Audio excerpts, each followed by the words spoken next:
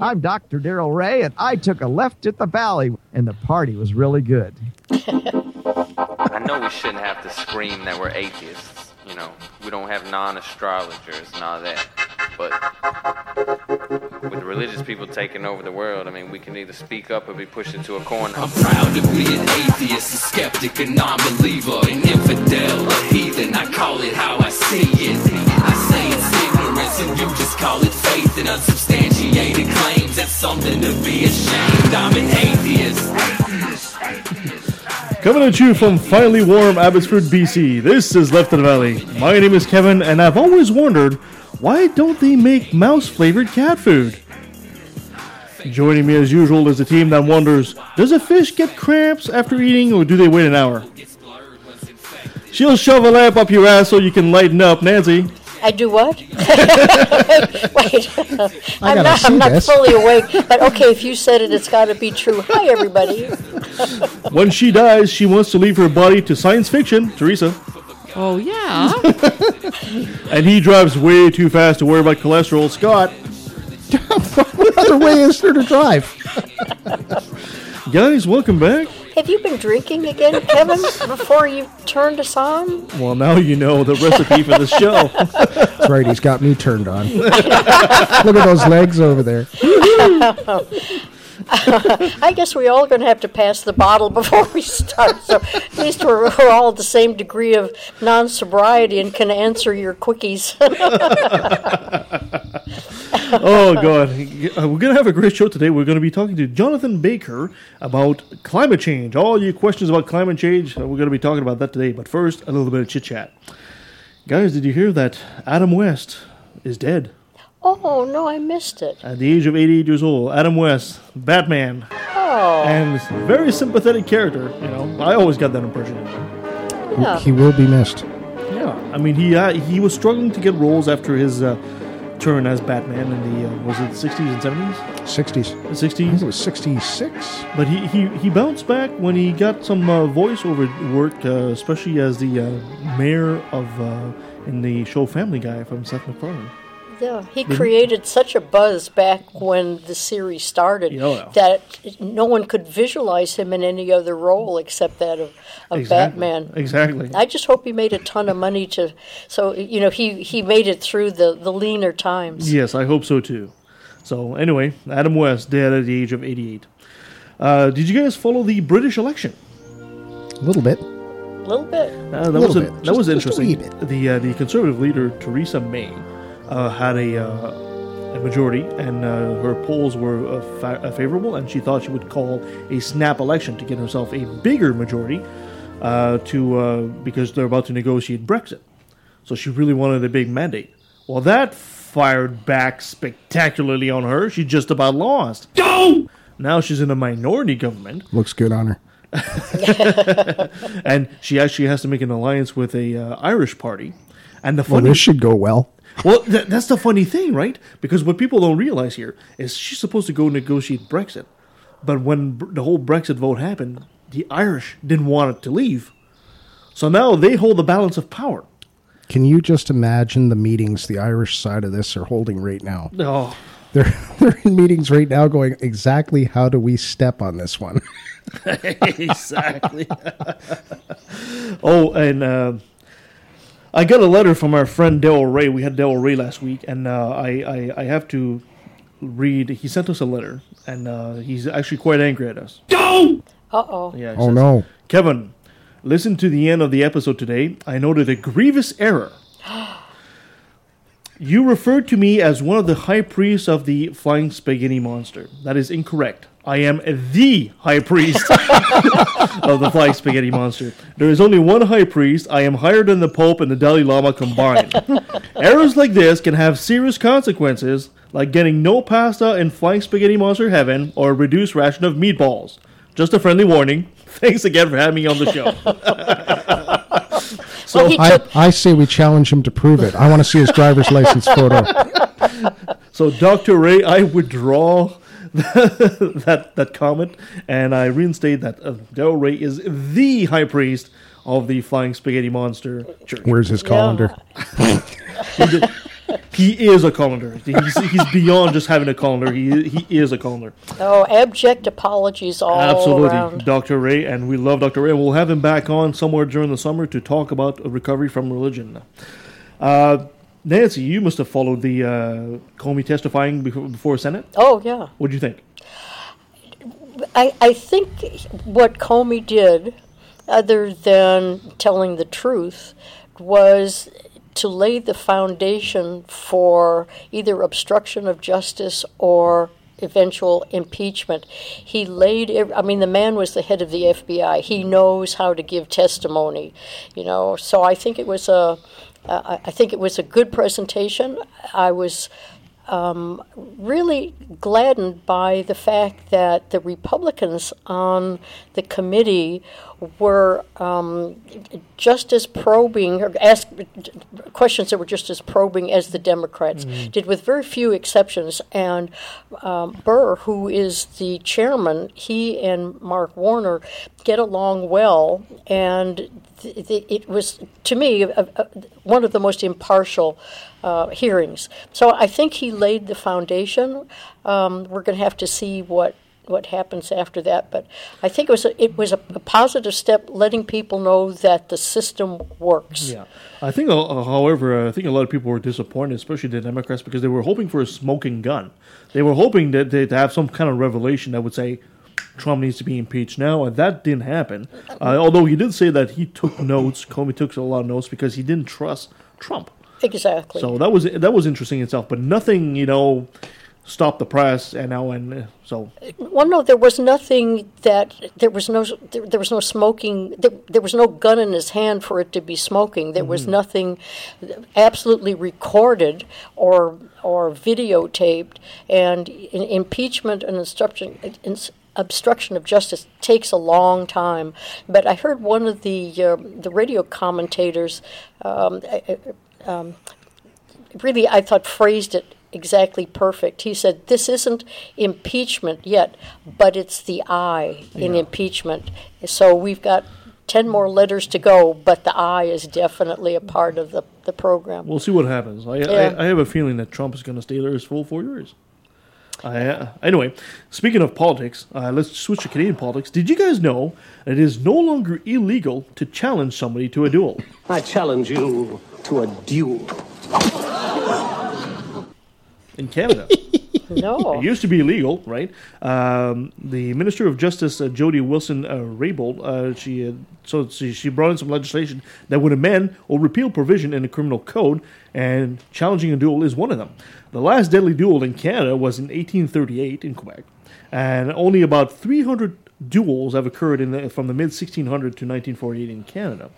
So now, Scott, I can challenge you to a duel. Where's my glove? The white glove? Yeah, and choice of weapon. What weapon, now that you've Water challenged gun. him, what weapon? Water gun. Yeah, who gets to choose the weapons? The guy who challenges or the guy who has to respond? Usually the one who issues the challenge. Well, you could actually do a duel now using like laser tag. Oh, there we go. Oh. Yeah, because first person to get shot is down, right? I still like the 10 paces turn around and water gun thing. I think that's cool. There's no way to pick a winner, though. Well, slow motion camera, you can see which one got hit first, or how bad your aim is, or how bad your aim is.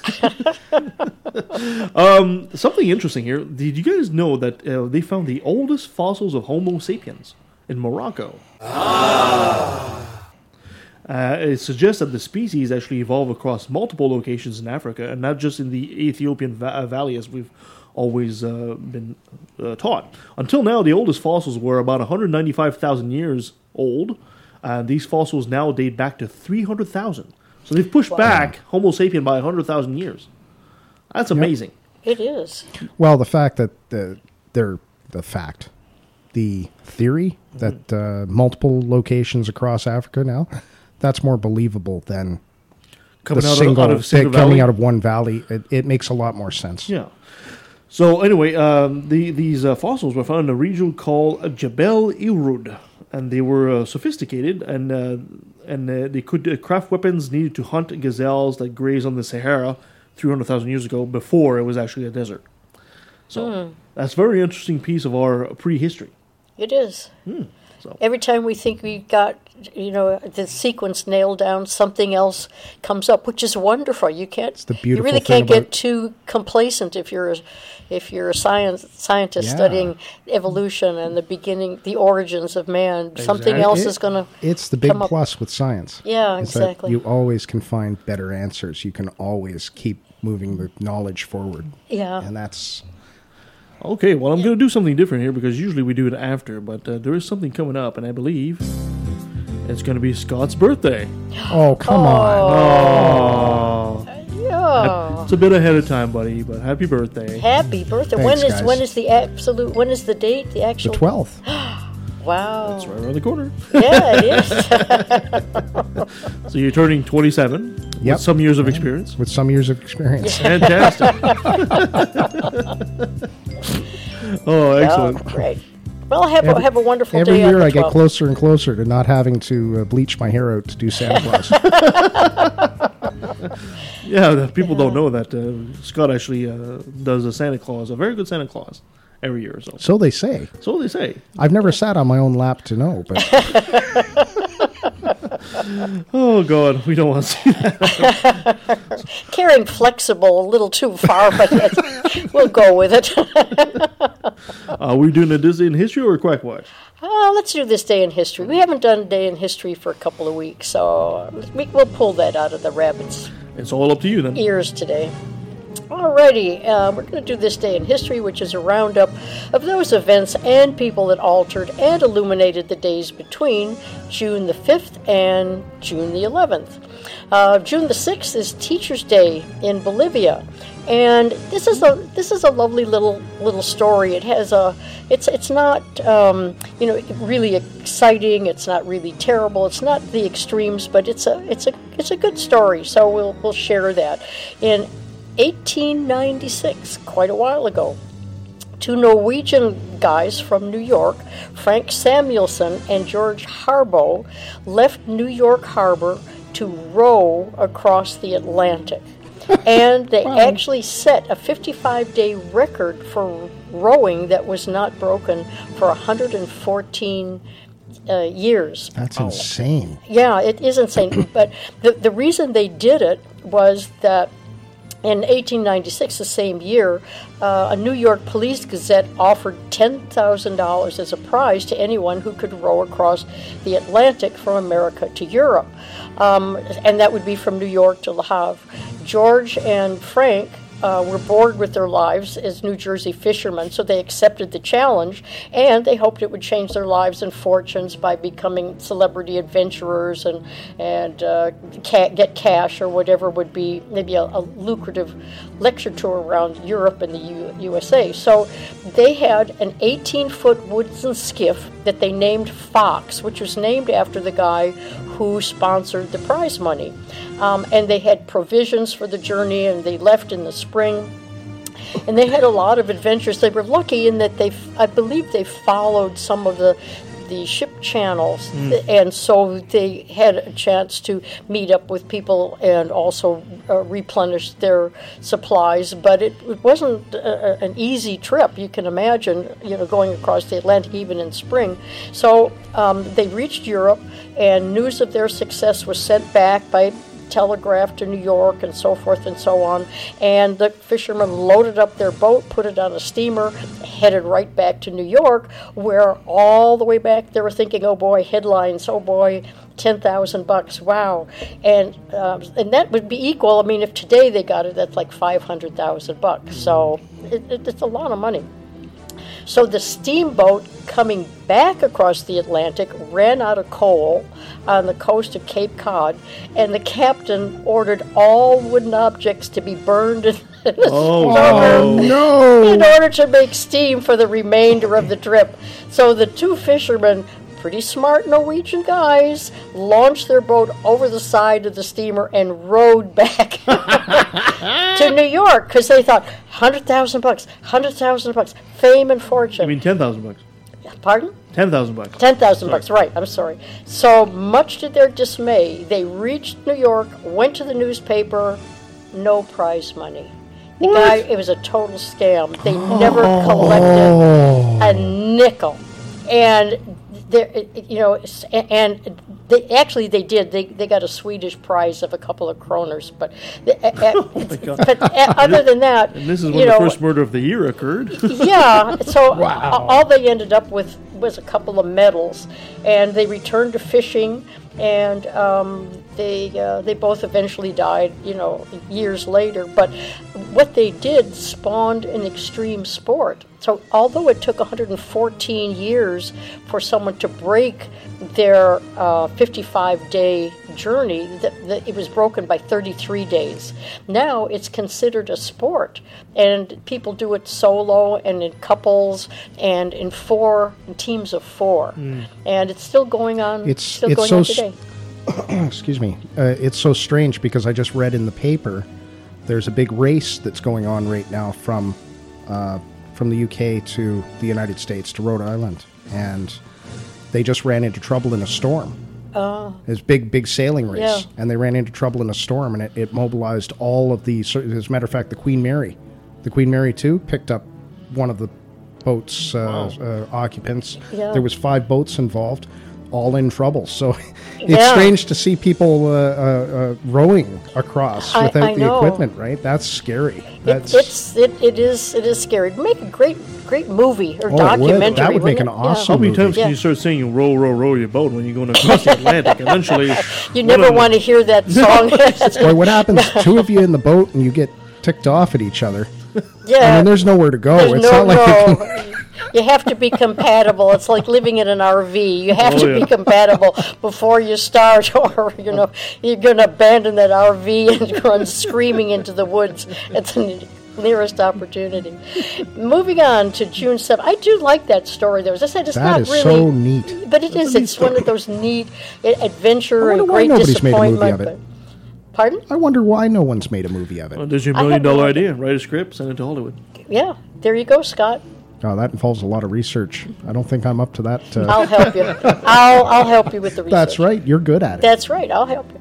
June 7th is Journalist Day in Argentina, and in 1989, the famous Wayne Gretzky won his 9th NHL Hart Trophy. The great one. In 10 years. Good old Wayne. June 8th, World Oceans Day, and in 1824, the washing machine was patented by Noel Cushing of Quebec. There we go. Yeah, how about that? The washing machine is a Quebec invention? And it was the first patent issued in Canada. Wow. Yeah, that's great. Holy cow. See, for all these people that say the French aren't clean, yeah, right. Yeah. Screw you. Yeah. I've never heard that one. Yeah, two really nice quick stories. And June 8th in 1920 was the only time a Major League Baseball player was ejected from a game from sleeping. I love these baseball stories.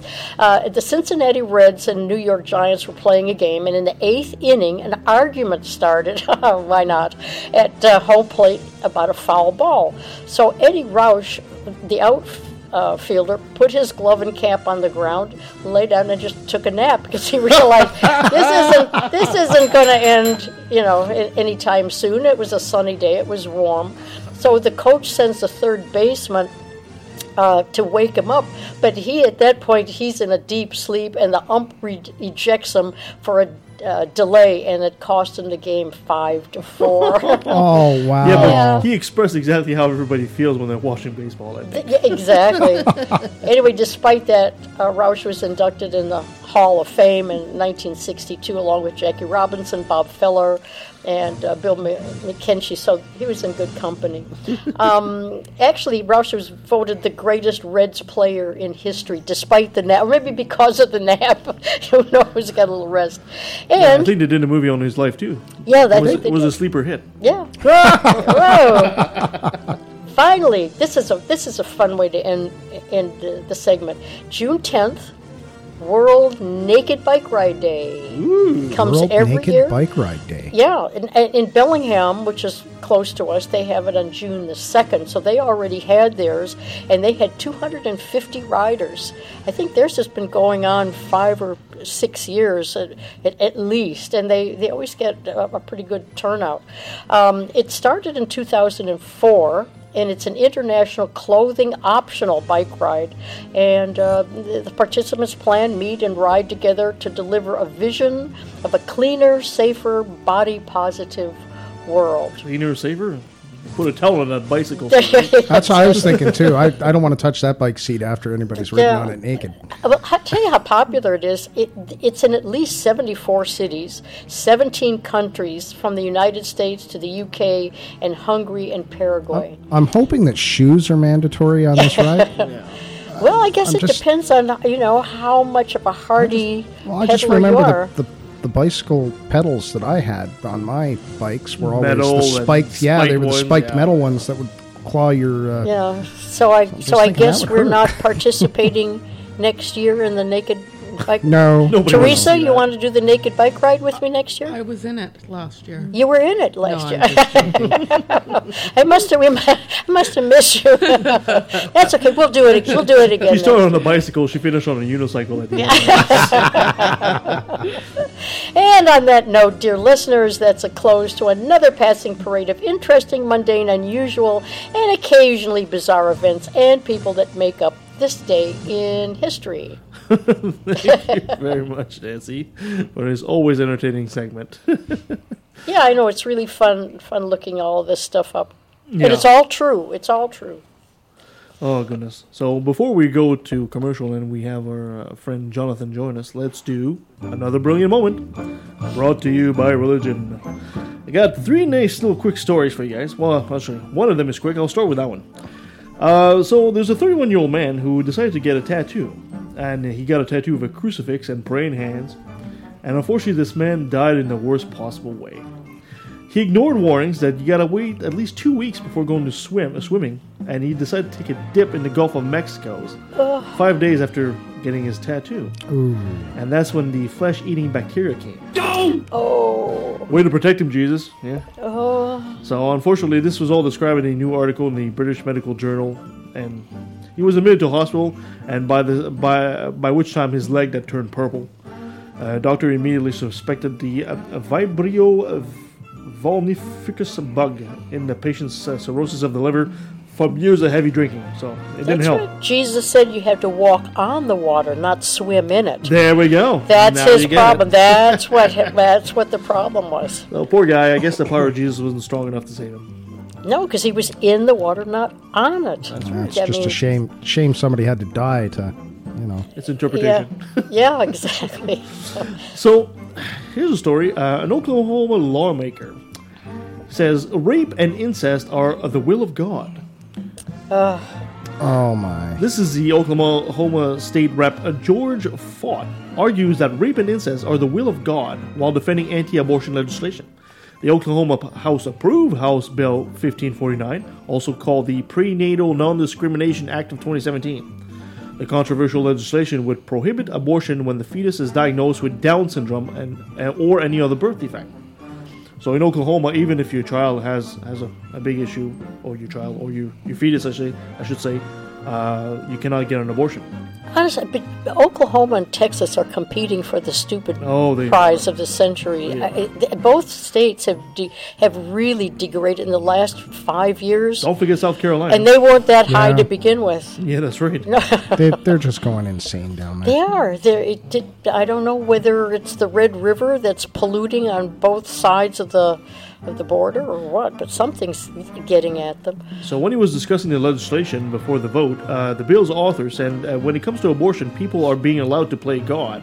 So while discussing Fott's legislation on the House floor, Representative Regina Goodwin asked, "At what point did you decide that it's within your ability to decide for all women in Oklahoma?" So Fott replied, "One of the things that I campaigned on was to protect life, and I believe life begins at conception."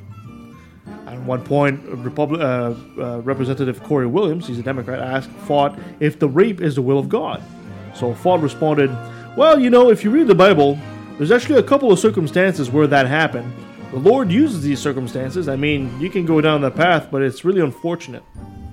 So Williams followed up with asked if the incest was also the will of God, and Fott answers, same answer, doesn't deal with the spell. So this guy obviously doesn't have a freaking clue. No. Sick. Yeah. And in office, that's if he was just somewhere out in the the country, in a farm someplace or in a nice small town where it didn't matter. Let him live his life, but the fact that he's using his religion as a club to get everyone under control in the state, Exactly. as an elected representative. That's kind of scary too, because It's there's very that father in Alberta who's going to trial right now for incest with his 3 daughters, and then he's been charged also with selling the one daughter for sex. Boo! You suck. Oh wow! Yeah, I haven't seen that story. yeah, I read that. It was in Google, Nothing like a Google's family newsfeed, business. right? Oh jeez. Well, Okay, just, here's you know, here's another he must horror be- story. Yeah. So there's a Christian congressman in the States that is calling for a holy war against Islam.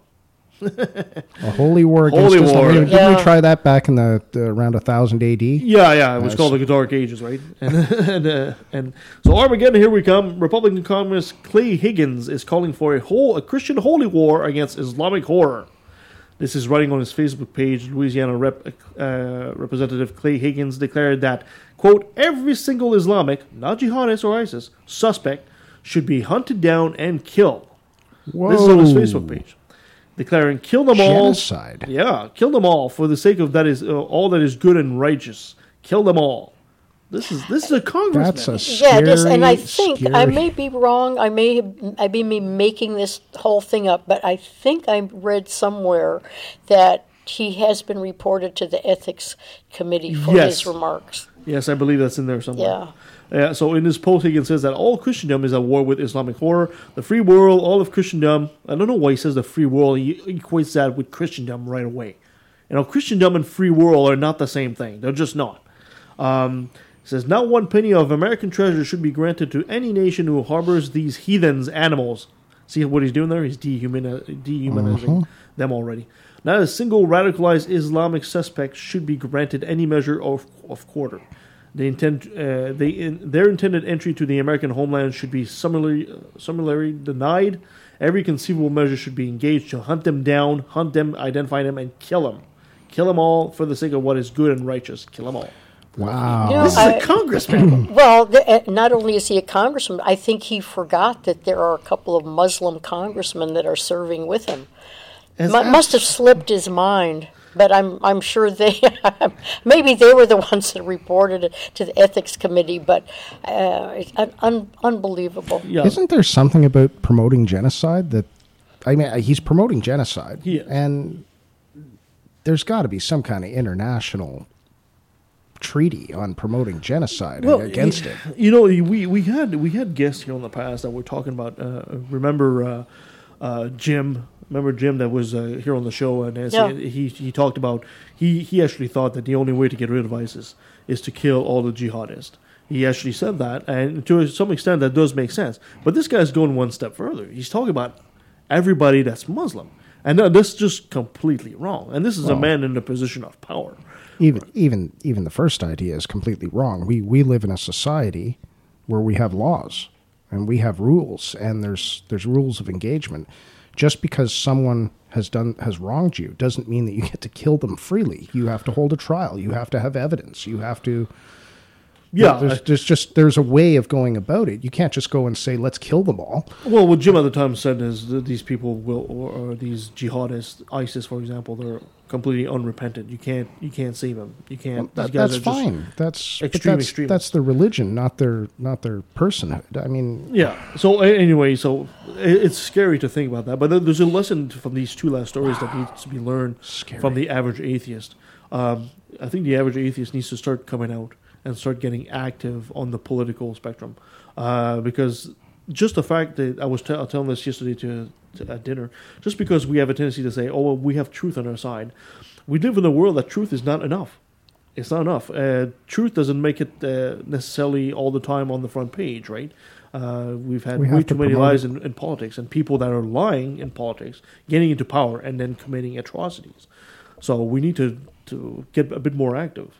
Yeah, and hopefully he'll be sanctioned. I just wonder whether or not Trump's stance on the travel ban and all of the things that he said during the campaign emboldened people like this to voice that thinking. Oh well, that's where we're headed. I'm sure so I feel as though I'm just saying what everybody is thinking, but not willing to say out loud. And it's I'm just hoping that we can report sometime soon that there were sanctions. No, I think you're absolutely right. I mean, this guy, I think a lot of people are naturally cowards. Yeah. And, if this was under President Obama, this guy would not have said something like that, right? But because it's Trump now, he feels like he can. I think so. So it's going to be interesting to keep an eye on that. Yeah. Anyway, let's go to commercial for now, and when we come right back, and we'll be with Jonathan Baker and discuss climate change. Stay with us. Do you know where Saskatchewan is? Probably not. It's in Canada. If you do, you might know a city named Regina. In Regina, there's a studio. And in that studio, there are, at least once a month, a bunch of skeptical atheist geeks and goofballs who get together to do a podcast. We are the Brainstorm Crew, and we're trying to help spread a bit of reason and critical thinking while still having fun. Never taking things too seriously, but still not accepting everything we're told. We go through different topics, exploring them in depth, and often disagreeing. We try to stick to provable facts, and we never trust in myth. That's why we say we're woo-free since 2013. You can find us on iTunes, Stitcher, or Spreaker under Brainstorm, or check out our website, brainstormblog.net. I can't promise you'll always agree with us, but I can promise you'll have fun listening to us.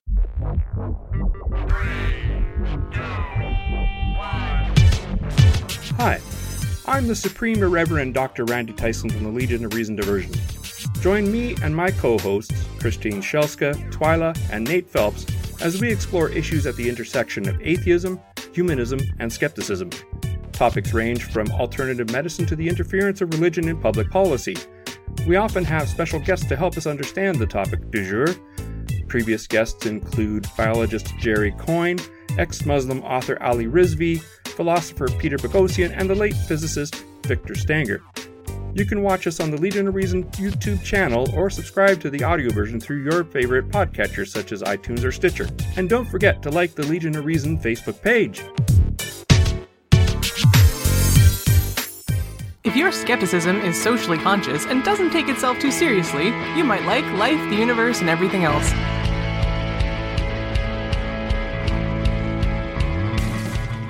People like Ray Comfort are fond of saying, what use is half a wing, right? Have you ever seen a fucking penguin? Life, the Universe, and Everything Else. Available on iTunes, Stitcher, Google Play, and pretty much anywhere else. I don't know, Zune? Is that still a thing?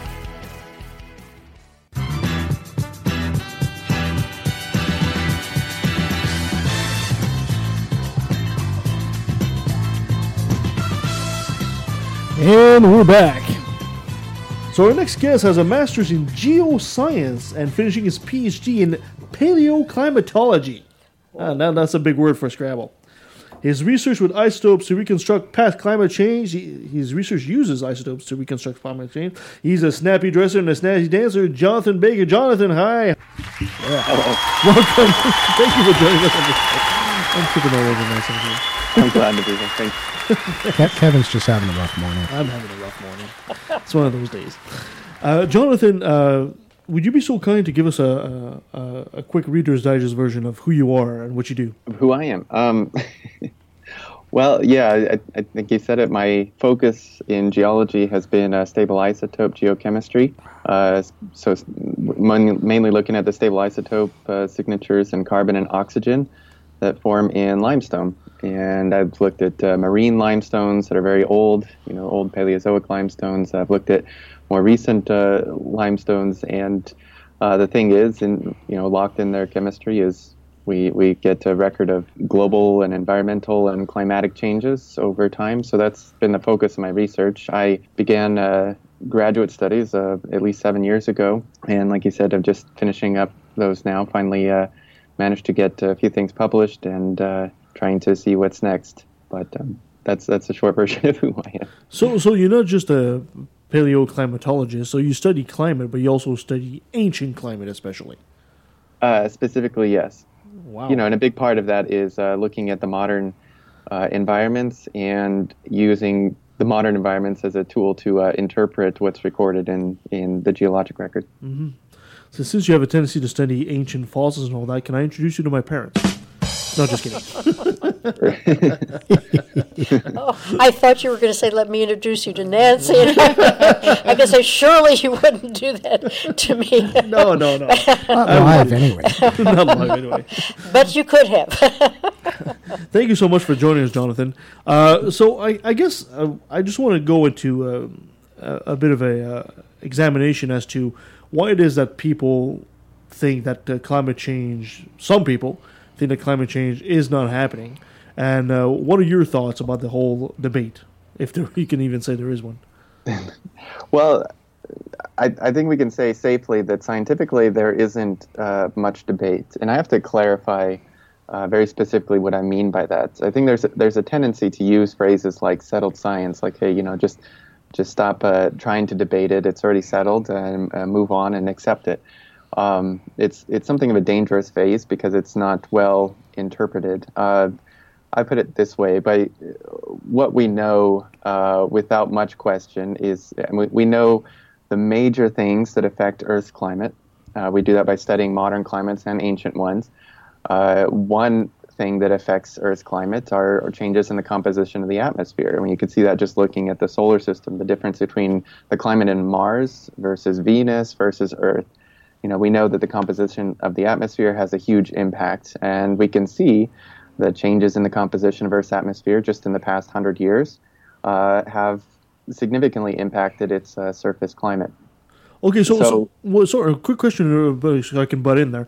When you say you're studying the climate on Mars, how do you determine exactly what the climate on Mars is? Well, it's not nearly as well monitored, to be sure, but we do have a sense of, say, average day and nighttime temperatures, a sense of how seasonal it is. We could just look at the average temperature. You can calculate this. A physicist could calculate this in any case, how warm the surface of Mars should be given its distance from the sun and its path of orbit. You could do that the same for Earth and Venus. In fact, this was done for Earth many, many years ago, and it was determined that Earth's surface is much warmer than you would expect it to be given how far we are from the sun. And that really began over 100 years ago, investigations into how our atmosphere, how gases in the atmosphere actually hold on to heat or reflect it out and so forth. So looking at Mars, for example, it's a very thin atmosphere, and so it's much colder overall than if Earth were the same distance as Mars. Mars is much colder than our planet would be at that distance, just for the difference in the atmosphere. It also has much higher temperature swings between day and night. Compare that with Venus, which is much, much warmer, by several hundreds of degrees, and also doesn't have huge temperature swings between day and night. That's because it's a mostly carbon dioxide atmosphere. It's very buffered because you've got a lot of gases that trap that heat and lock it in. So, but this is just one factor. We know that changes in solar output, which are minor, but they do have an impact on Earth's climate, changes in its surface, everything from plate tectonics, the arrangement of the continents, the level of the oceans, the types of vegetation that cover the Earth, and what kind of area they cover, the amount of ice that covers the Earth, both on land and sea, ocean currents, and everything plays a part. It's a very complex portrait.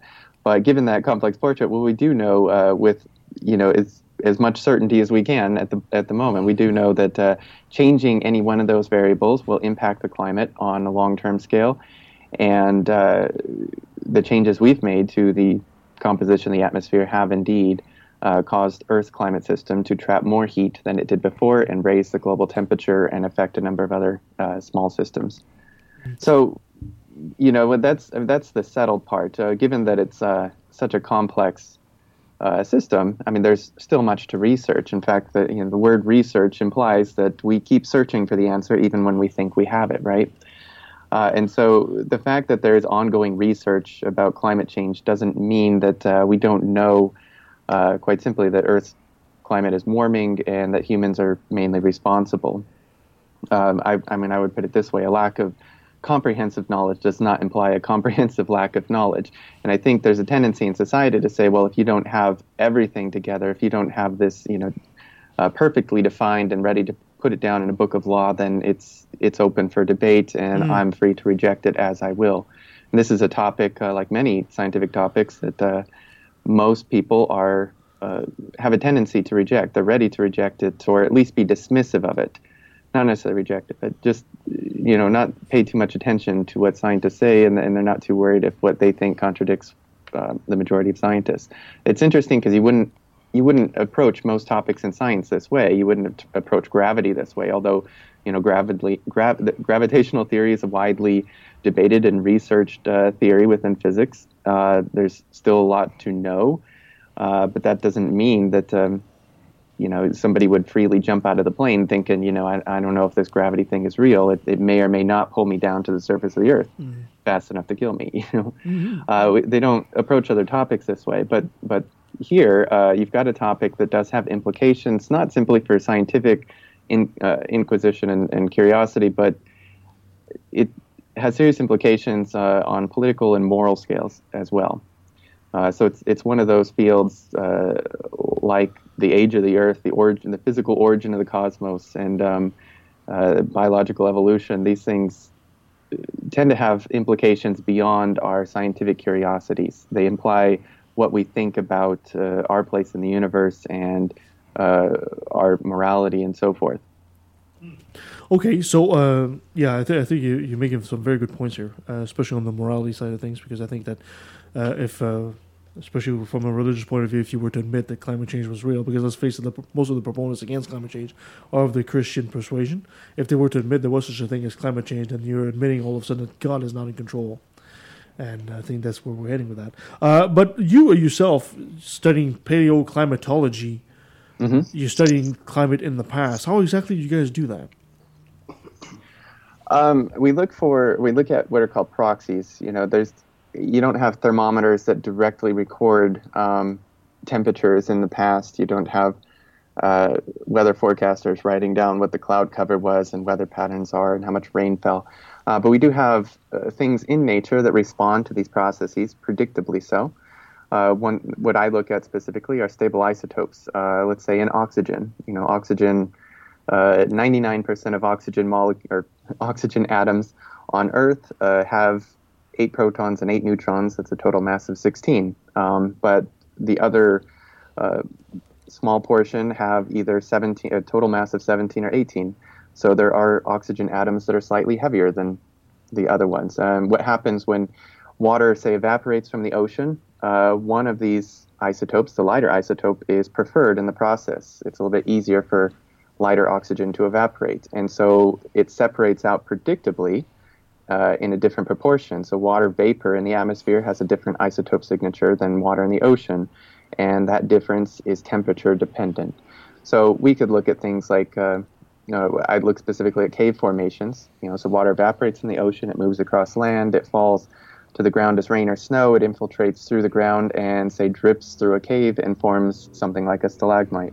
And when that forms, it records the oxygen isotope chemistry of the rain or snow that fell there as the cave was forming. I had no idea! Right, and so we can look at changes in the chemistry as a proxy for changes in temperature, climate, weather patterns, and so forth. Guys, I hope you took notes of that. There's a pop quiz, right? Well, Jonathan, I'm going to interrupt your narrative here just for a bit, because I hear the enthusiasm and the passion and the knowledge, and which I appreciate, because this is all new to me, and because you're so enthusiastic, I can get into it a lot better than if someone was just giving a dry lecture. So I appreciate that. But what I'm also wondering about as I listen to you is, how did you get into this field of research? What drew you to this particular subject, and what keeps that passion alive for you? Well, it may be more a boring story than you're looking for. I mean, no, you're not a boring person, and this is an interesting topic. So go for it, buddy. Obviously, I haven't seen my life. You think you're growing up, I did have an interest in science. My dad was a biology teacher, and encouraged me to study it. it was something that was interest of me as a child, and so by the time I got into college, I was looking to be some sort of science major. I was, not extremely passionate about one thing or another, but, the field of biology fascinated me, and it seemed like a field where we had a lot to learn, so I started working on that. And it was okay, but most of the biology students at my school were pre-med and pre-dental students, and all treating it like a competition, where I got to get better grades than you, so I can get the better spot in med school and so forth. And that wasn't my goal or passion, so it was not. It was just not that fun. So I took geology really for fun as a science elective. I didn't really need it, but it turned out that my middle school physics teacher was an adjunct professor in geology at the college where I was attending, and she taught the class. I took it, and I realized that geology was also, probably more so, a field where we've got a lot to learn. There are many questions you can ask, and I think that's a hallmark of a fascinating field where the real challenge is not how many answers you can come up with, but how many questions you can come up with, because that's really what drives you to keep going, right? When you think you have all the answers, that's when curiosity stops. So geology was precisely that field. When I studied geology, my main interests were, sedimentary rock formations, how it recorded past environments, being able to tell the difference between rocks deposited in the middle of the continent, in deserts, in lakes and rivers, on the coastline, and so forth. Being able to interpret past environments that way was fascinating to me. When I got to graduate school, my advisor was more looking at this more from a geochemistry side, and he introduced me to the concept of stable isotope geochemistry and how that's used to add a layer of understanding to sedimentary rocks. And so that's what I got to study. It wasn't until my doctoral work that I really started to focus on climate change, well, especially modern climate change. And by modern, I mean anything covering the last, since the last ice age, the last 10 to 20,000 years. Okay, so I guess that comes into the question I was about to ask. So what can you tell us about the climate of the past, and how far back can you guys go?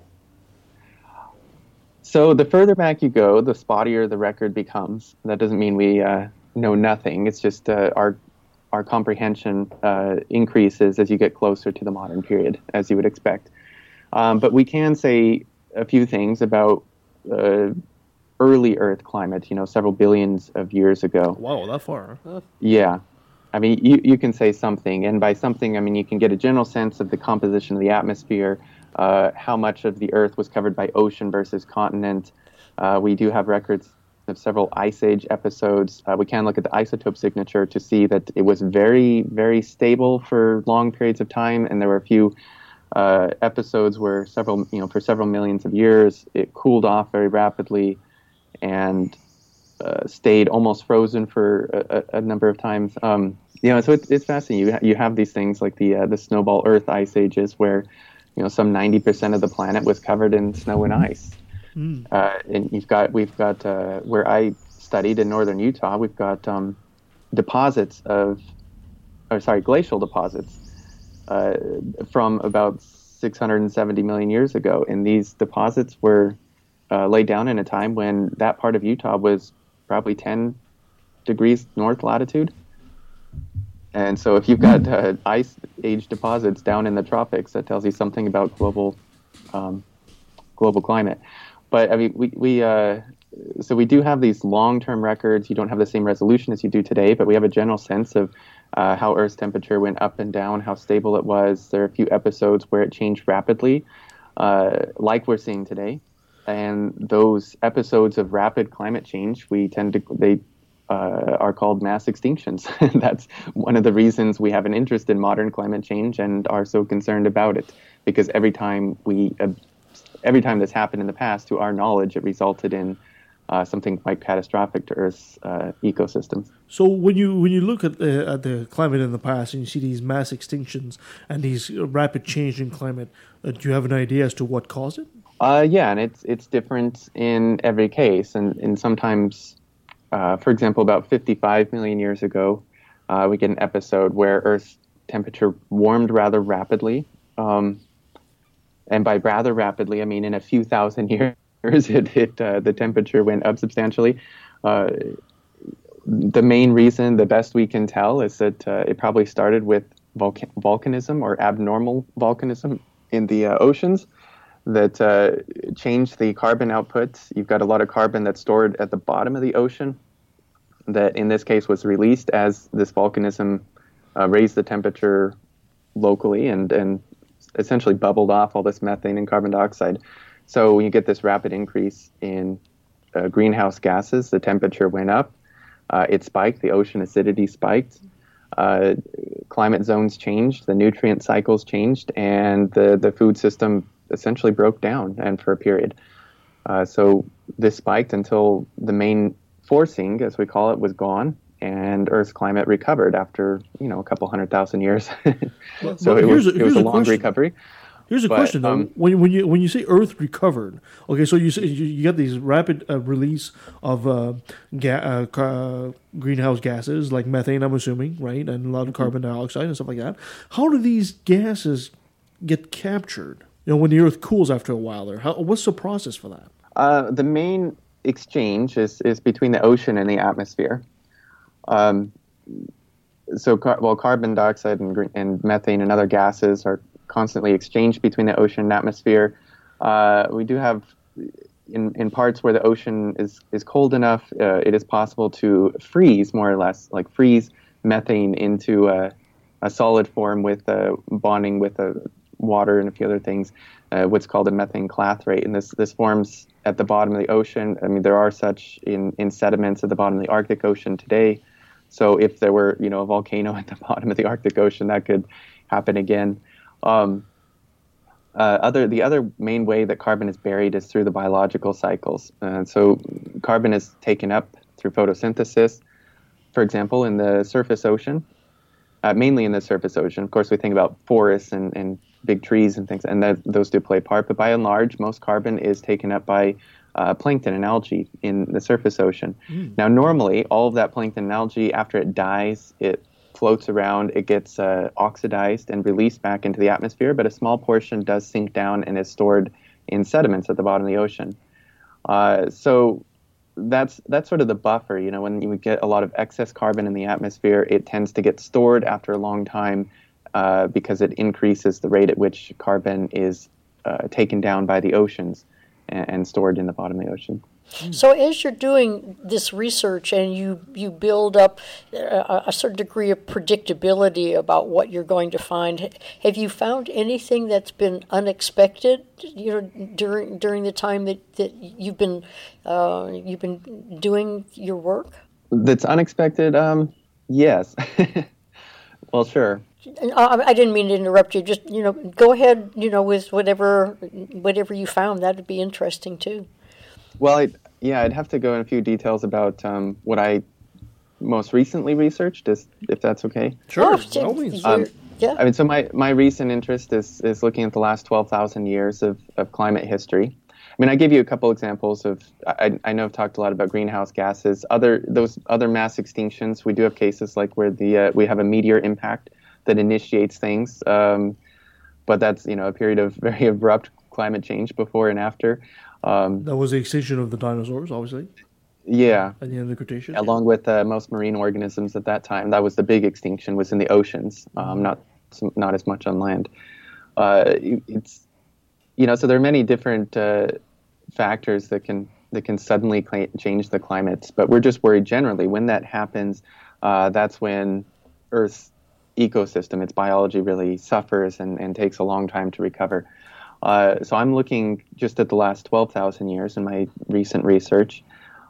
We do have a generally good portrait of what's happened, over the last several ice age cycles. The longest ice core record goes back about 800,000 years, and that shows us how Earth's climate has shifted about 8 times between a glacial period and an interglacial period, as we call it.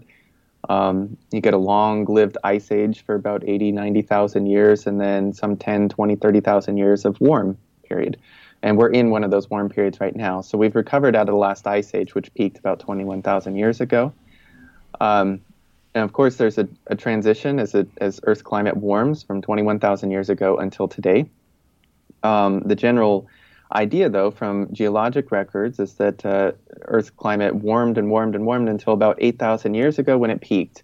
About 8,000 years ago, the temperature was pretty comparable to what it was at the end of last century. So that is to say that from 8,000 years ago until the beginning of the Industrial Revolution, we thought that the surface temperature very gradually and slightly cooled off by about 1 degree Celsius over the 8,000 year period. And then in the last century, with the human impact, we've seen a very rapid rise in temperatures. That's the hockey stick, as it's called. The hockey stick model that man studied went back about 1,000 years, but we can extend that back even further. And that's the general idea is that global temperatures peaked about 8,000 years ago and cooled off until today. So that created something of a controversy. By controversy, there was a little bit of a contradiction between approaches here, because when we look at geologic records, that's the idea that we have. But when we look at climate models, we get a different portrait. Climate models we use, of course, to project how climate will change in the future. But the way you test climate models, I mean, you can't go into the future and see if they got it right.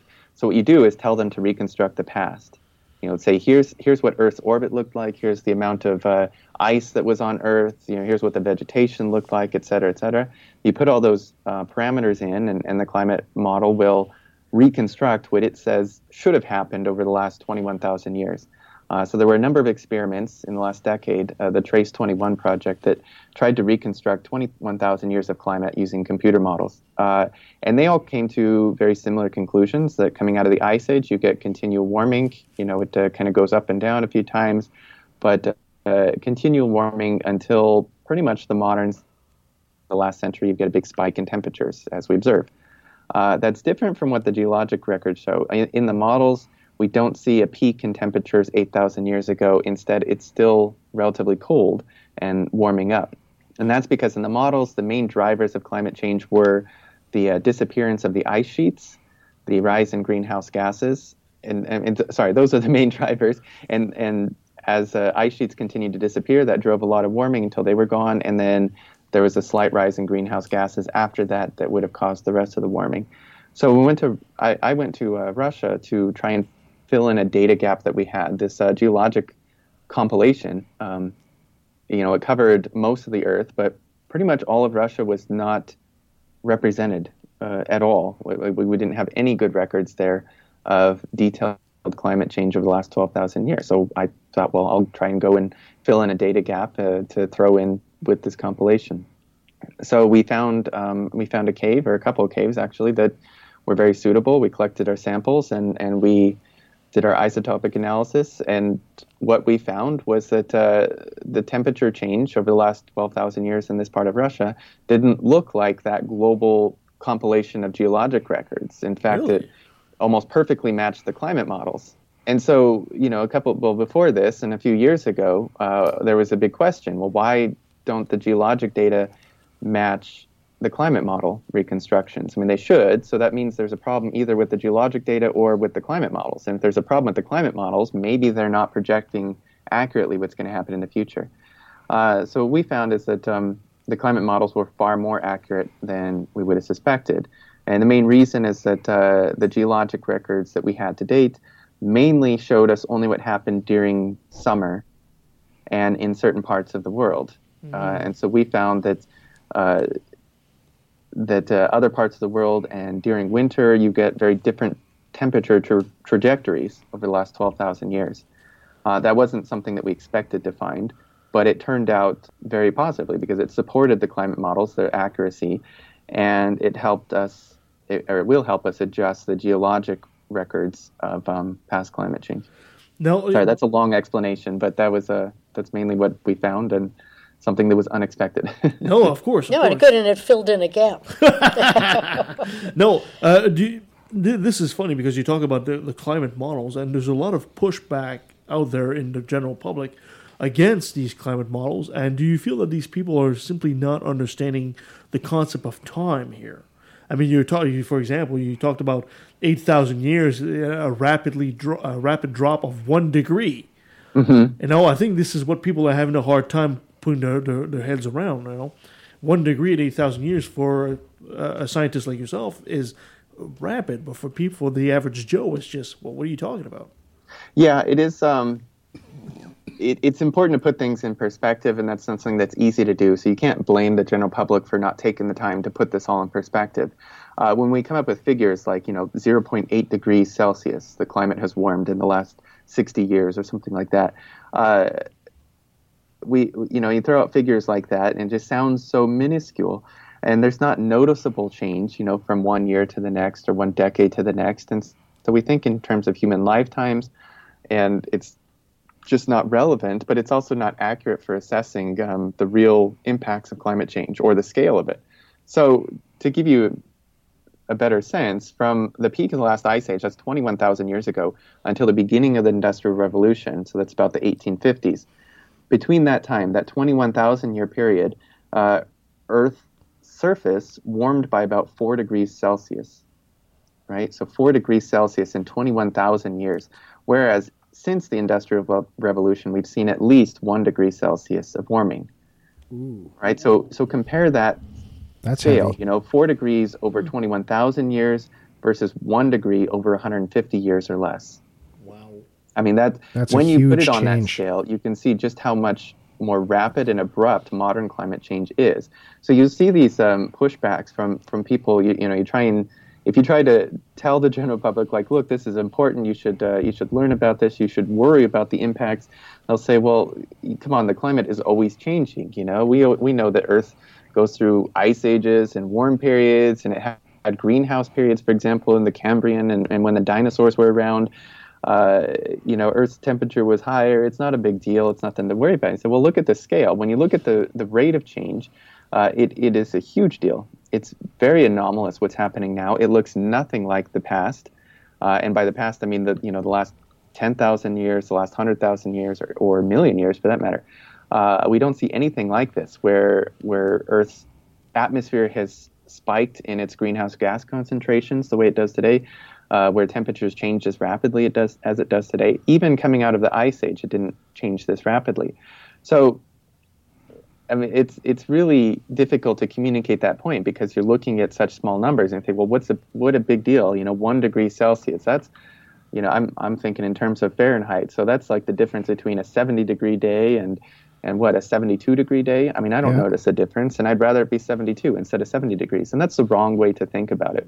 Oh, come on, Jonathan. You're trying to scare people here. We all know this is all done by the sun, right? The sun goes in the cycle, and that's what's causing it, no? Yeah. The sun does have its cycles too. So I mean, that's probably more studied than study the scientists who study the atmospheric impact. In fact, you see people all the time say, "Well, why don't we just study the sun's impact? We need more research on that." I mean, you can go to these meetings like at AGU in San Francisco with 25,000 presentations, and you can see just how many rows of posters, how many rooms filled with presentations are devoted to the topic of how the sun impacts the climate. It's something that we have very well constrained, that we understand, and that's how we know that modern warming has nothing to do with the solar cycle. In fact, we've seen solar intensity decrease over the last 40 to 50 years, not by a lot, but decrease. So you would expect a cooling in surface temperature since the 1970s, whereas we see the exact opposite. So that's how we know it has nothing to do with the sun. We also know that we have good measurements, basically relatively good measurements, at least going back 8,000 or 9,000 years of solar intensity. And we know that the solar output changes only by, maybe 0.1% either way. It goes up and down, but it's a very, very minor change, and it has very little impact on surface temperatures. And we see the worst of the impact was, you go back a few hundred years ago to what was called the Little Ice Age. It really wasn't much of an ice age. I mean, it was relatively cold in parts of Europe and the North Atlantic area. But for much of the rest of the world, it wasn't that much different. So the solar impact is very minuscule. But we study all these things. Like I said, we look at all the natural factors that affected Earth's climate before humans were ever here, and then we compare that to some of the anthropogenic factors, and that's how we can narrow down just how significant the anthropogenic impact is and just how worrisome it is for the future. Because we've seen what happens when this when Earth's climate changes this fast. I mean, it's not so much, Earth's life, its ecosystems, including humans, can adapt to just about any climate. But it takes a long, long time. So it's not, whether it's warm or cold that we're really worried about. It's the rate of change and the magnitude of change in that small time span that's worrisome. That's what starts to cause, extinctions. That's what, when the climate changes faster than animals can evolve, when it changes faster than societies can adapt, that's when it costs immense amounts. Okay. So when you talk about carbon dioxide in the atmosphere, they always come up with a figure of how many parts per million. There was a while that they were saying we shouldn't pass 350. I think we just passed the 410. What's, for lack of a better term here, what's the tipping point in your mind where it might just run off and we can't do anything about it at this point? That's a difficult question to answer. I'm probably not the best to ask. We do know that it's never very likely not been above 300 or 350 parts per million in the last million years. All right, so we are entering uncharted territory, at least for Earth's modern climates. We know that in the past it's been very high. If you go back 500 million years ago, CO2 in the atmosphere was as high as 2,000, 3,000, 4,000 parts per million. But of course, the sun was weaker. The sun is getting stronger with time. That's over a very long time scale. So 500 million years ago, the sun was weaker, and that balanced out the higher greenhouse gas content. That meant that, yes, Earth's climate was warmer, but not by all that much. The tipping point, the more worrisome, is not a real number on carbon dioxide. It's more with the feedbacks, for example, in the Earth's cryosphere, which would include all ice on sea and land. That's where our current climate is somewhat buffered. Because when ice on land, for example, reflects sunlight back to space, and so that prevents it from warming things up too fast. But when you start to melt that ice, if you melt enough of it, then glaciers can't grow back at all, and sea ice doesn't reform at all when it should. Once you get to that point, you get a lot of stored heat in Earth's system that gets now released into the atmosphere and exacerbates whatever changes you have otherwise. So that is to say that if we could hold it right now at 400 parts per million, if Earth's whole system adapted eventually to 400 parts per million. The last time Earth's atmosphere had 400 parts per million CO2 in it was a very long time ago. We didn't have these full ice age swings like we do in the modern climate. It was quite a bit more tempered across the globe, and in some parts of the world, it was very different. It was a lot more deserty. It was you get a lot more extreme rains and things like that. These are the sort of things we don't want to happen in certain parts of the world where large parts of the human where large portions of the human population are currently. Mm-hmm. For example, in that band of, say, North Africa, the Mideast, and Southern Asia. And that's a massive portion of the human population currently. But these are the zones that are strongly affected if you hold CO2 at 400 parts per million and let the rest of the system adapt, because those are the zones that become a lot drier, for example, with much less reliable storms from one season to the next, when you get a higher risk of heat waves and things like that.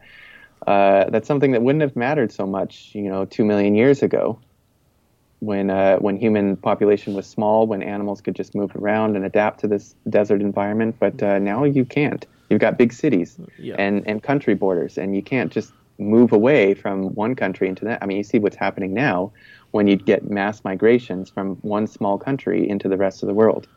There's a huge response, a lot of it negative from other countries that say, we don't want you here.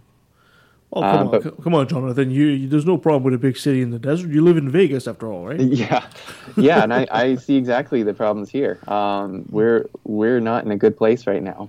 We've got enough water now to sustain the city, but our main water resources are diminishing. And right now we've got Lake Mead, this giant dammed reservoir just outside of Vegas that drives the Hoover Dam, so that's a big source of electricity, and it's also a major source of water. for us locally here. But this is something that the lake levels in Lake Mead have been dropping for some 10, 15, 20 years now, and they're probably not going to recover. So with all of the work that you're doing, how frustrating is it for you and your colleagues to deal with the climate deniers and the negative political situation? That. We should also ask him about the Paris Accord, how he feels about that. Well, right? yeah, I was kind of getting... Okay, sorry. Yeah. No, go ahead. No, we're a team here. What are your thoughts on all of this? That's right. Just let loose, Jonathan. We're ready for anything here. Sure. Well, yeah, there's a lot to visit there. I'll say, generally, it is quite frustrating. This is something it's not out of the ordinary. I mean, if you are a geologist who studied the age of the Earth, and that, for a time, and even today, gets a lot of pushback. Not as much, except in certain circles, but people start to treat you like you're an evil person for coming to the conclusions you do about how old the Earth is. And I've had that in certain circles. Well, that's right, because we all know the Earth is only 6,000 years old. What? Right. If you study biology and medicine, and you get a lot of pushbacks as well from people who are who need the biology and the medicine. Yeah, but you see that, for example, in certain movements. They'll say, well, we don't want to adapt or implement this sort of food technology. It's just not natural. We don't want to administer these vaccines. It's not natural. It's harmful, et cetera, et cetera. You see many fields in science where there's a big pushback by the general population or certain smaller demographics, but it may be quite loud and vocal and well-funded, and in which case it can be very frustrating that people sitting back on their armchairs will dismiss everything you say. And they're essentially taught and trained to be skeptical of every word that comes out of your mouth. So that's extremely frustrating. I think the most frustrating part is, if people aren't interested, if they want to be dismissive of whatever conclusions I come to in my research or whatever I try to teach in the classroom, that's fine. That's really their loss, you could say. But it's more frustrating when you hear the sort of accusations that come up, like, well, we're doing this for the money, so we can get grant money, right? So we can keep our jobs. That's the only reason that so many scientists are on board with this global warming thing, and it's just so beyond absurd. I'll tell you now. I have quite a few with the degree that I have now. The main job that I would be geared toward is oil exploration, and I have a number of classmates who have finished their degrees and gone off to do that job. And I'll tell you, their average starting salary was over $100,000 a year, right? I'll be lucky if I go on studying climate change and stay in academia. I'll be lucky to start at $60,000 or $70,000 a year. Well, brush up on your French, because they'll welcome you in France. Yeah. Looking forward to that, actually. But you take a huge pay cut by studying this topic. For one, you're receiving grant funding is not dependent on what conclusions you come to. Even if we determined that in fact the humans were not largely responsible for modern climate change, or that that the Earth was going back into a cooling trend. I mean, if that were a conclusion, it wouldn't get rid of the need for studying Earth's climate system. It's still something important that we should know about and need to understand. I just find it so disturbing that people would think this way. They without having any knowledge of what it's like to get a scientific grant, what it actually pays for. The fact that grant money doesn't go into your pocket. It goes into research. It goes to paying, say, the stipend for a new master's student who's just trying to get $1,000 a month so he can afford an apartment, or that she can afford her own car. There's no big money in this. Besides that, it's I find it most frustrating that people tend to look at this working backwards. And here's what I mean. The topic of climate change, as I mentioned at the very beginning, it's not just something that affects our pure scientific curiosity. There are really three questions here. One is purely a scientific question. Is the climate warming today? And if so, what kind of impact do humans have? Like, that's a scientific question. That's something that everyone should be able to answer the same way, applying this common scientific method, correct? The second question is, well, if that's the case, if humans are responsible, then ought we do anything about it? That's a moral question, right? You could come to the conclusion, well, yeah, the globe is warming, we're all screwed, and who cares? I don't care. I don't have any responsibility or obligation to change it because, morally, I don't think it's my problem. I mean, you could come to that conclusion, but this is a totally different question. It's a moral question, right? And once you answer that moral question, let's say that we decide, yes, we are obligated as humans to do something about this, knowing what the impacts are, then the question is, how can we do something about it? What can we do? That's a political question, right? And that's where people really get hung up, is the how can we address this? Because right now you've got two major parties in the U.S. at least, and only one of them has been really active on trying to implement solutions or implement real solutions. The other one is kind of banked on the fact that half of Americans just don't believe there's a problem here to address. Jonathan, sounds like the basis of a paper you need to write. Well, I'm serious. So what happens? So you get what that means is in the U.S. at least, a majority of solutions offered to address climate change, to mitigate climate change, have to do, or they involve some federal scale funding project, investment in infrastructure, and tax subsidies and things like that.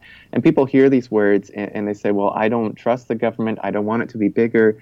I don't want to pay taxes to this, et cetera, et cetera. And that's fine. If that's your political view, then okay, find a way to address this that doesn't involve, international agreements and globalist agendas and high taxes and whatever else it is you don't like.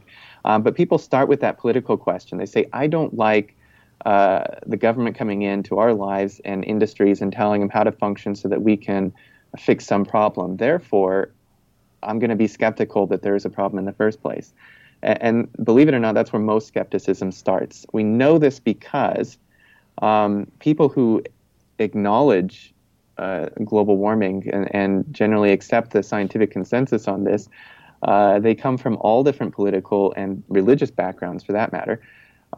People who are skeptical are very heavily weighted toward those who lean libertarian, conservative, and libertarian, conservative, and political ideology. They have a very specific political ideology. That's what's really driving the public skepticism.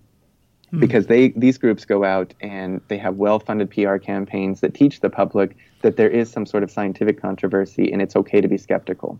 Yeah, they should do. Perfect. Yeah, I'm just making sure I finish my thought. So that's what's really frustrating, because people start with the politics and they end with their being dismissive of whatever you say as a scientist, that as opposed to listening to you first and reasoning with you as a scientist and then moving on to the political question. Well, Jonathan, thank you so much for all your time there. Maybe one last little thing before we let you go is what would you recommend the average Joe that might want to do a bit more research? What sources would you recommend they look for? Yeah, probably one of the best resources is Skeptical Science. And Skeptical Science is, it's a collaboration or collaborative project of climate scientists and not even just physical scientists, but others who've come together to look at this topic and devote a lot of their time, a lot of articles and so forth to addressing the common questions. So go to skepticalscience.com and you can see on the left bar what they've got are the most used climate myths. The first one, that climate's changed before, that it's just the sun, that it's not a big deal, that there's no consensus, et cetera, et cetera. So you can look at these articles, and every article that they write, they have a basic, an intermediate, and/or an advanced version of the same article, so that depending on your understanding of the background science, you can take your pick and see what actual climate scientists have to say about these topics. That's much better than just going to Google and finding the first thing that pops up, because the first thing that pops up is likely to be essentially funded pseudoscience. It's like if you go to Google and you ask, how old is the Earth? then you're going to get an even mix of answers from actual geologists and resources like Answers in Genesis, who will try to get you everything they can to make you skeptical of what those evil geologists say, right? Those evil geologists. Yeah, including me.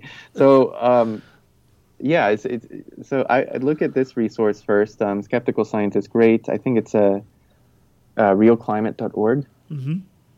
Perfect. Remember? Excellent. That one's a little bit more. It's higher on the technical level, but these are great to get the actual feedback in lay articles from real climate scientists who can at least address what those who are skeptical and dismissive of the climate science. Perfect. At least look at the problems in there. Excellent. And Jonathan, if people want to find out more about you, where can they reach you? Oh, good question. The one question you couldn't answer. So if you'd like to, talk to me about climate, if you'd like to talk to me or, a couple others, I would look at, and if you use Facebook a lot, go to Catherine Hayhoe's page. Dr. Catherine Hayhoe is a climate scientist at Texas Tech University. She is specifically trying to communicate climate science to those Americans who fall on a more conservative side, say a religious side, evangelical side. So she does occasionally bring up the that intersection, how religion and climate science actually go together. But she's an excellent scientist. You can ask your questions there. She does live streams where you can ask your question live, or you can ask it in Facebook. I'm an admin on that page, and I'll be happy to try and address your question as well. What's the last name? Catherine what? Hayhoe, Hayhoe. So you can find her on her Facebook page, follow that, or her personal page. She's a great resource. You could look at lectures she's given and such on. You could find those online or at her site. Most recently, she was part of the White House conversation with Barack Obama and Leonardo DiCaprio. That was with DiCaprio's new movie Before the Flood that came out, his movie regarding climate change. So, yeah, these are good starting points. It gives you a chance to talk to people who study this for a living. I would not rely on the random internet resources. That's a bad place to go, because you gotta remember there are a lot of people who legitimately think that they're legitimately skeptical. They don't buy what most climate scientists are saying, and that's fine. You can, we're open to scientific debate, but there are a lot of people too whose job it is, who are very well paid just to confuse you on this topic and mislead the public on this topic, because that has it's very advantageous for them politically that the public doesn't know what's happening in this part of academia. Fantastic, Jonathan. Thank you so much for all your time. But before I let you go, one little thing I got to ask you to say. Can I get you to say, "Hi, I'm Jonathan Baker, and I took a left at the valley." Hi, I'm Jonathan Baker. I took a left at the valley. And that was Jonathan Baker. What an interesting guy. This guy could just go on and on and on about climate. And you know what? He's not. I could have kept on going forever on this.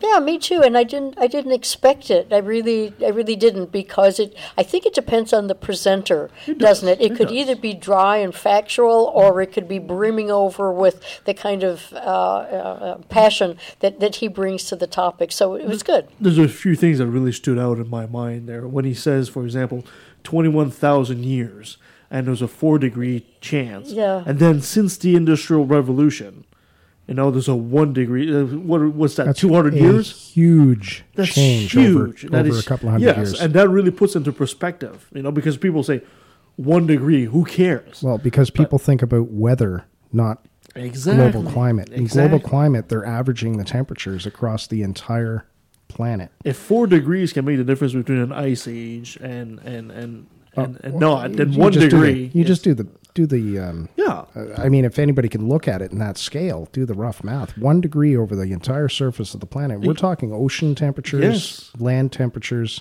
What does that mean for localized weather patterns? Because there's some areas that saw no temperature change. There's some areas that saw extreme temperature changes in their weather, which creates extreme weather patterns.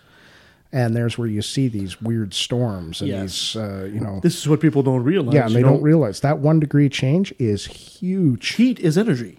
So you're adding more energy into all these weather systems. So all of a sudden your tornadoes are bigger, your typhoons are stronger, your hurricanes, etc., your snowstorms, whatever.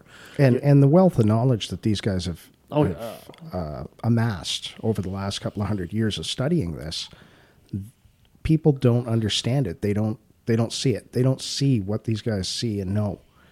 And it's all there for us. If anybody cares to study it, they've published all of this stuff. It's there for us to look at. It is, and that makes it even worse when both in Canada with the Conservatives and the U.S. with the Conservatives, where they begin to destroy the data on various websites where people have worked so hard. And data. When Trump came in, there were several articles about the scientists madly scrambling to get all of that saved. So they actually saved it offshore. They moved it to different repositories.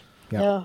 So I mean, to do all of that work and then to have people who are religiously and politically motivated destroy it, for no other reason than to make a buck? They think it's a Chinese hoax and they don't want it to affect the oil and gas and. Let's not go there. industry. We'll be doing a podcast for the next 3 hours at this point. Well, but we can always bring Jonathan back to do that. And we will, and we absolutely will. You go, Nancy. You go. Thank you so much, guys, for joining us today on the show. And you can always follow us at leftattvalley.com, on Facebook, or on Twitter at LETV Podcast. Send us an email at leftattvalley@outlook.com. If you'd be so kind, go on iTunes, give us a 5-star review. That really helps others find the show. If you're not going to give us a 5-star review, you're going to give us a 1-star review, and then don't do it. Coming up, we have Jerry DeWitt, the best hair in atheism. Oh, boy, good. That's going to be fun. We'll be talking to Jerry DeWitt. Also, we'll be doing soon a best of This Day in History. A little clip show. Yeah. We have Dan Barker of the Freedom from Religion Foundation. He's going to be talking to us soon as well. And you heard it here first. Eli Bosnick returns. And he doesn't return by himself. He returns with Tom and Cecil of Cognitive Dissonance. They agreed to come on the show. That will be fantastic. Very cool. Very, very cool. Anything else we can add? We're doing a lot of work. We're doing a lot of work for people out there. We did great. We did awesome. We have like 3 listeners out there who do all this work for us. I sure hope you guys appreciate that. We should turn the show over to them, and we could become the audience. It's a good thing we're not doing this to get rich. Thank you so much, guys. Until next time.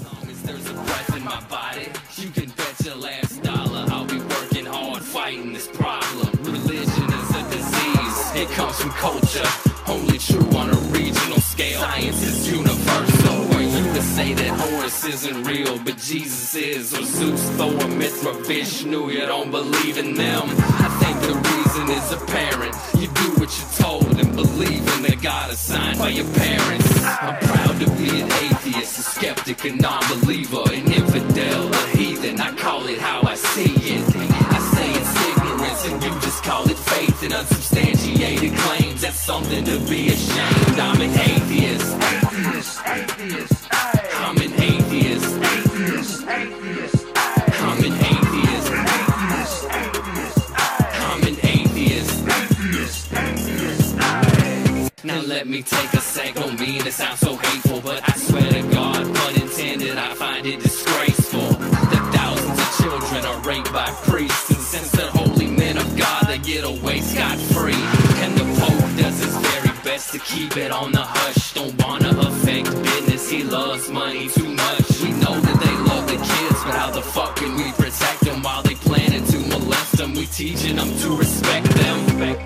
Fuck that. The system is broke down, working backwards, and the only action or tactic I plan to practice now is to attack them. The parties of God's hands are bloodstained, millions of murders by believers, and they're all in God's name. And let me take a sec, don't mean to sound so hateful, but I swear to God, pun intended, I find it disgraceful that many atheists are told to be quiet. You're not alone, speak your mind, time to let it be known. I'm proud to be an atheist, a skeptic, a non-believer, an infidel, a heathen. I call it how I see it. I say it's ignorance and you just call it faith and unsubstantiated claims. That's something to be ashamed. I'm an atheist.